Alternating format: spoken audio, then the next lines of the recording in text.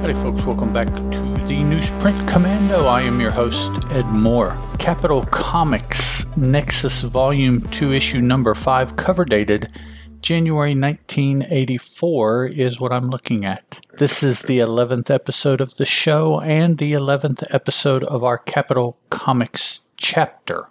Now this issue has two stories in it. The first, Drinking Man's Tour of the Galaxy, scripted for us by Mike Barron, penciled and inked by Steve Rude, colored by Les Dorscheid, as are all of the Capital books, lettered by Mary Pulliam. Now, if you were looking for this and you don't have access to the original, you can find this reprinted, both of these stories actually, in Nexus Legends from First Comics, issue number 5, cover dated September 1989, and Nexus from Dark Horse Comics, number 1, cover dated April 1993. So on the cover here, we have a big head of Judah yelling, "I'm bored," painted, inked, colored, whatever else about the picture by Steve Rude for us for this book.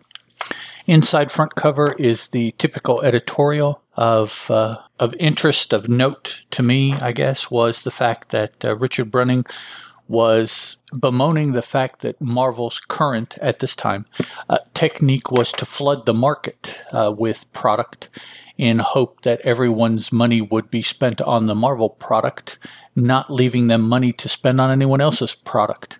And he was expressing that he did not feel that that was healthy for the market to only have, basically one choice and, et cetera, et cetera, et cetera, as a lot of what people say today. Marvel and DC are, 75, 80%, maybe more of the market. So you have a choice plus one. Marvel, I think, still typically leads in SKU share, number share, and money share. Maybe not by a whole lot over DC, but the two of them together. So you go somewhere and you have two choices.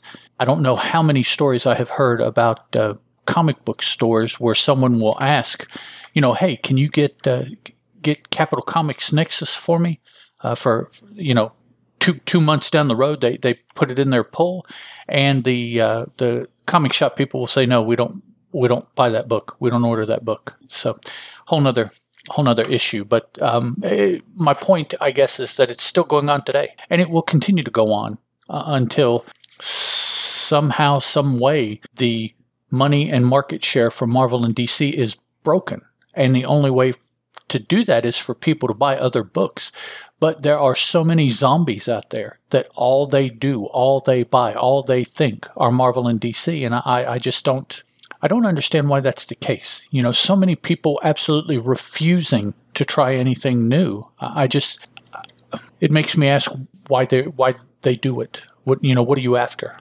I can tell you, when it comes to their music, when it comes to their TV shows, when it comes to their movies, they don't watch one producer. They don't listen to one producer of music. They watch everything. But when it comes to comic books, people are just so, Marvel only. I only do superheroes, which is fine. Superheroes. There's other companies that do superheroes. People befuddle me. And if I can be just brutally honest with you to a very large extent, I don't even like people, but I deal with them. So, sorry. It's a deeper dive than you really need. So the inside first page is a color page starting at the top with a quote from Sam Goldwyn where he said, "What we want is a story that starts with an earthquake and works its way up to a climax." And I believe Sam Goldwyn is the G for MGM Studios, I think, right? Sam Goldwyn, talking about making his movies. Our picture is autographed for us or creatively signed for us by Barron and Rude, and in the middle is a orange rimmed square. The inside panel of the square is a panel from the book, but along the left and bottom we have Drinking Man's Tour of the Galaxy, the title of the story, and then in the upper right and down we have Nexus across, number 5 down, famous last words also here. So that's a panel from inside the story. We open with the scene of Judah. We met Judah a couple issues ago, 3 issues ago, hitting somebody here, looks like with a huge boof and then screaming out, "I'm bored," as he's fallen to his knees. And the individual that he punched here asks him, "Are we through sparring?" And Judah says, "Yes, thank you, Bruce. I want you to work on not getting hit. Call me in a few weeks. We'll have another lesson." So we cut to Judah again here, upside down in the panel. We start out just seeing his head, and then the camera backs away and we see more of his body, and then we see all of him. He is hanging from some sort of exercise bar. Looks like maybe outside of a window of where he lives, something like that. And he tells us, "It's true, I, the greatest independent adjudicator in the web. I didn't get that. Am bored stiff. I have conquered every foe, fulfilled my every desire. I have beautiful women at my beck and call. Hey, Gladys." And Gladys sticks her head out, and says, "What you want, big fella?" And he swings in and scoops her up and gives her a big kiss, and then looks away and says, "Still bored." So they're going back and forth here. She's trying to be supportive, giving him some ideas, and says, "Well, why don't you go play with one of your little friends?"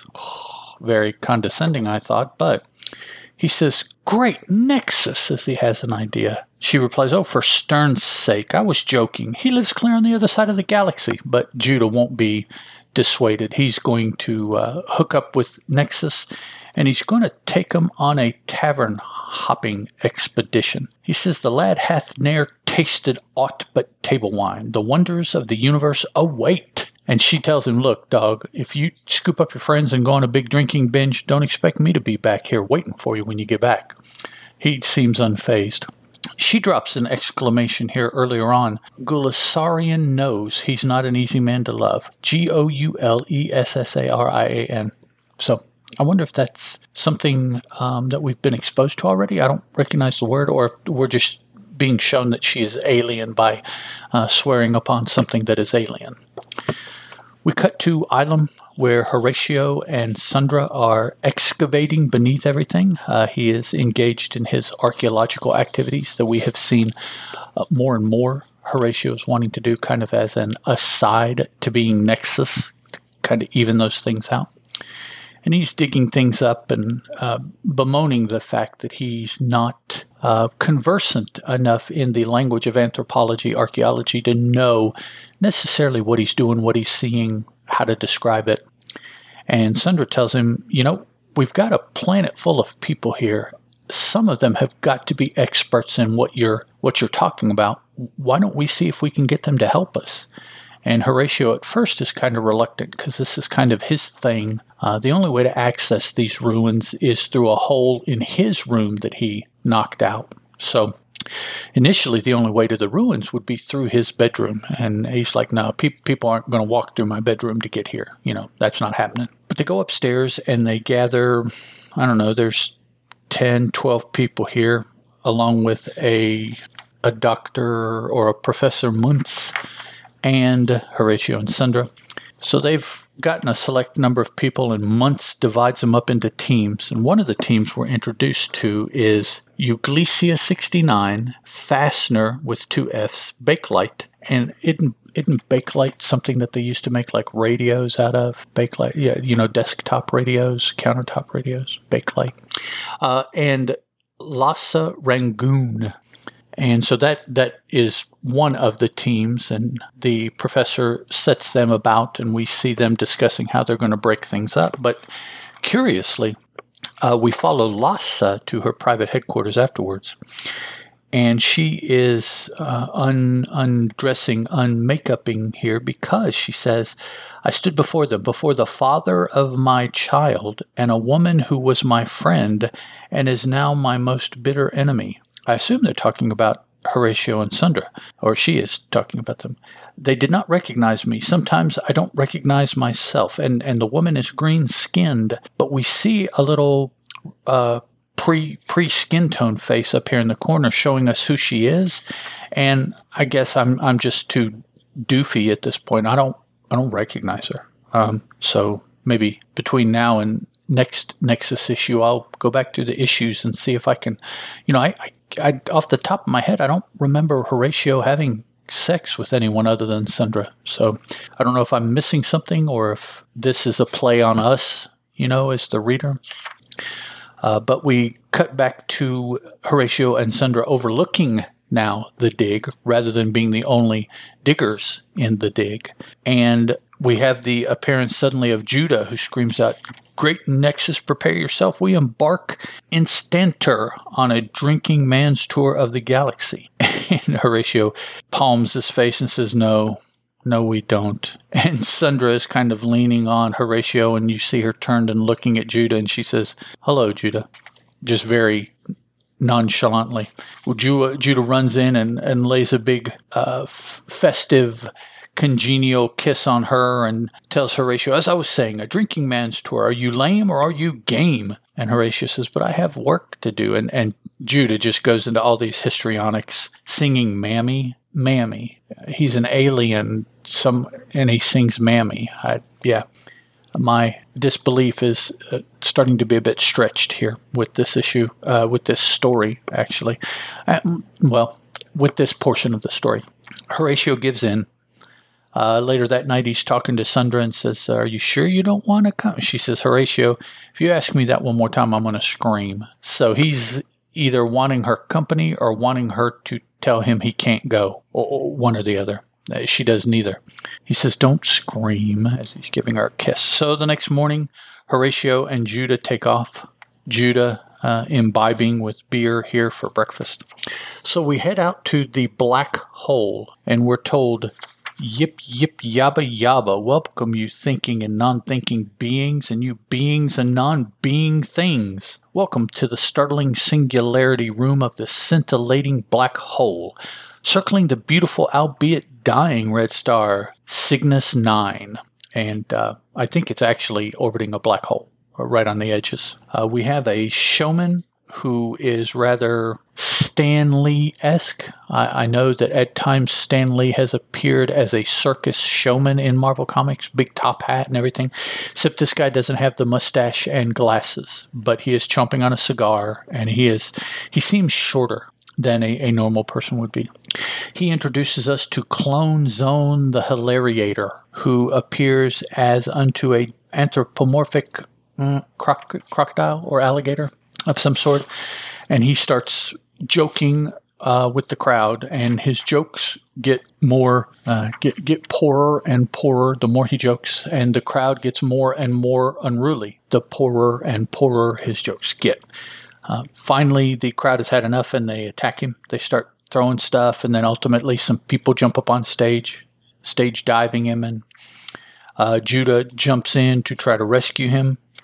And in the middle of the melee, we see a really large, maybe furry, anthropomorphoid creature tapping Horatio on the shoulder and says, "Yo, vertebrate, are you with that Thune?" And Horatio says, "Be gone, I do not engage in fisticuffs." And the big dude says, "Ha!"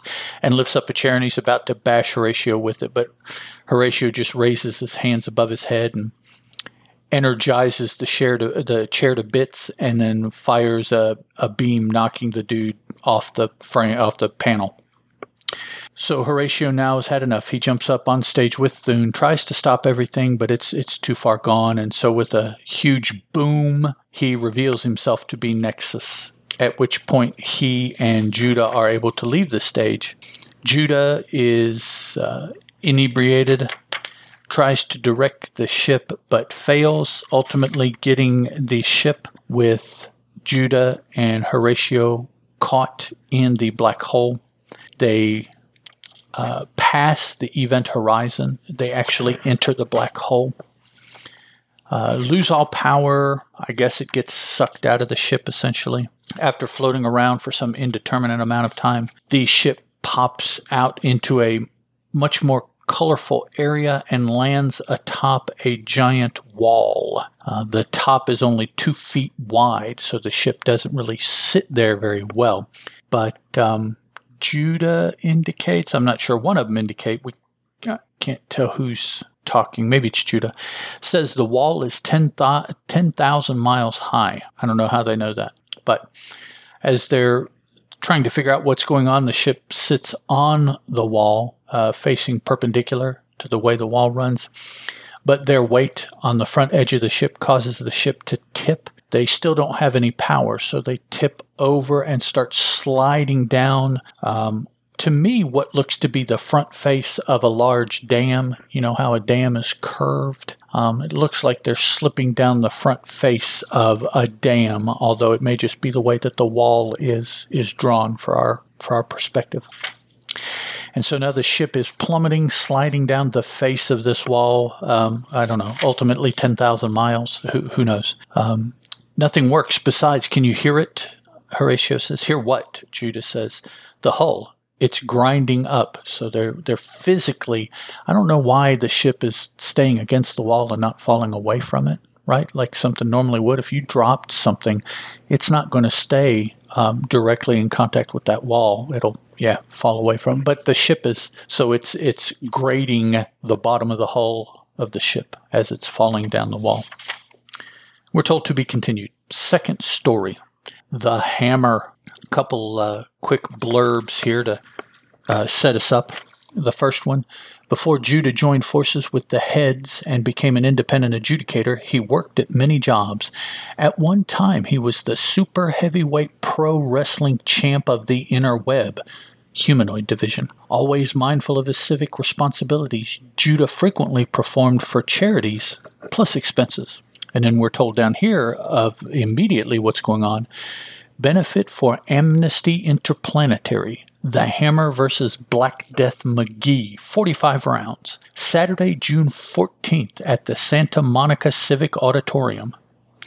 I didn't know that the Earth was so intergalactic at this point, unless there's another Santa Monica somewhere. So we open here with Judah pre-fight, and his manager is telling him that he needs to check up on Black Death and see what he's up for, and Judah keeps begging off and saying, he's the champ, he doesn't need to, and all these other things. And before he really gets a chance, he gets called to the ring.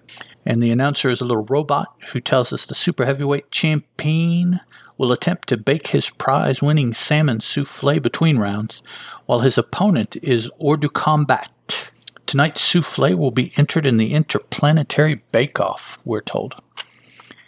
And in the black corner, Black Death McGee, weighing in at a trim, slim 237 kilograms and undefeated in 753 professional bouts. And Black Death looks like just a shadowy figure. I mean, he's colored like a shadow, with lots and lots of arm and back hair, which almost look like bristles. And he's got dark trunks on and dark wrestling boots. So he runs out, and Judah puts him down and starts calling out aspects of his recipe that he's making. And in between physical contact with the Black Death, right? Is that what he is? Yeah, Black Death. He's continuing talking about his recipe. But over time, the Black Death starts wearing him down. So his calling out of what he's doing and his recipe ingredients and things like that start to not make sense. Finally, an assistant comes up, Pincus, and Pincus starts helping him with the recipe, and he gets to the point where it's partially prepared, and so Judah grabs it and shoves it down the throat of Black Death and knocks him out with the half-done recipe. And our robot referee tells us winner by TKO and still super heavyweight champion, raising Judah's hand. And his, I guess that's his manager, Pincus, yells out, Judah, the Culinary Arts Commission disallowed your entry in the Interplanetary Bake-Off. And as he's walking off with two intergalactic Playboy bunnies here, Judah asks them if they'll go 2 out of 3. And on a cake over here with a candle, we see the end. So, that. Next page is the Nexus portfolio ad that we saw in last issue's Whisper. Next page is a great gobs of goodies, a much more full ad for the different things that you can buy. The Nexus, let's see. Yeah, here's the Nexus portfolio. You can get the Flexi tape from Nexus Volume 1, Issue 3 by itself. Posters, T-shirts, buttons, subscriptions, individual back issues here. Volume 1 Nexus issues 1 and 2 are both sold out, but they have 3, which has that flexi disc. And then they have the first 5 issues of the Color Series, Volume 2 available. 2 issues of the Badger and 1 of Whisper. So actually, that's everything we've talked about so far. Nexus Fan Club ad on the other side. Here is the coupon, your order form for the catalog-ish page on the left here. We turn the page. We have 2 pages of letter pages. Nothing... I read through these. Nothing really jumps out. I don't recognize any of the names. There is somebody here talking about Badger number 1. Not sure why that's in a Nexus letters page unless this is intended to just be a Capital Comics letter page. 1, 2, 3, 4, 5 letters. Next page is a half-page Whisper ad and a half-page Nexus Volume 1, Issue 3 Flexic Comic half-page ad. Inside of the back cover is the same black and white Star Slayer ad that was in Whisper. And then on the back cover is a full-color ad for Badger number 3, which is the next, right? Issue number 3? Yeah, that's the next book that we're going to be talking about as I go through the Capital Comics offerings. This issue overall, the second story, the wrestling story, I was kind of interested because I'm a big wrestling stan, so that was cool. The humor, I don't know. The humor, I'm not sure if it's in this book or maybe humor in general. Maybe I'm just not a funny person anymore. But the humor just didn't do it for me. The humor in the first story, the bar hopping, the bar scenes, all of that didn't do anything for me. The ending of that first story where they're on the wall having gone through the black hole, that's kind of intriguing. You know, I'm wondering, is the wall kind of a synonym with the source wall that DC Comics uses, perhaps? I don't know. Going to be something completely different? I don't know. Is it real, having gone through the black hole, or is this something in their head? You know, a lot of what ifs there. It's cool that they continue to use the diggings under all of the regular city on Ilum as far as archaeological dig, and that Horatio is still into that. I'm sure that will be used to give us further story plot points later on.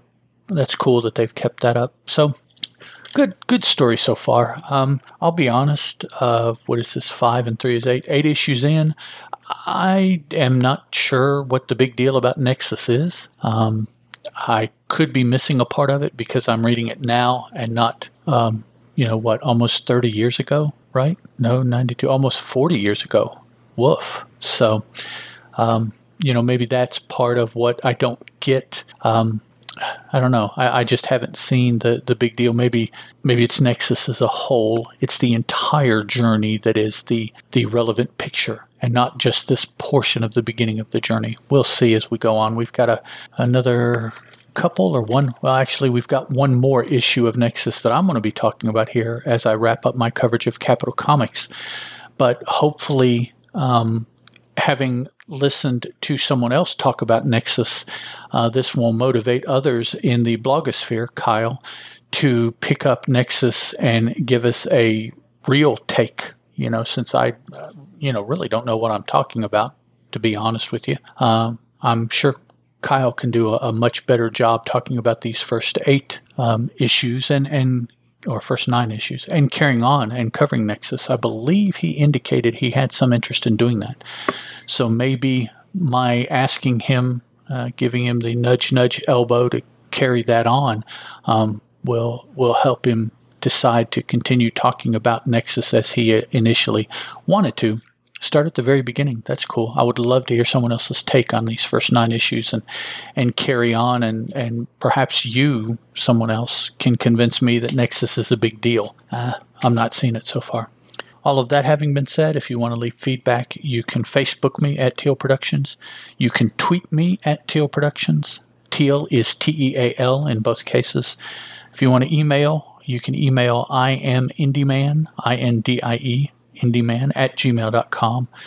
The website is comicbooknoise.com/TNC, Tango November Charlie, if you want to leave comments there. Either way, I'll be happy to entertain your comments, answer any questions, whatever our interaction needs to be.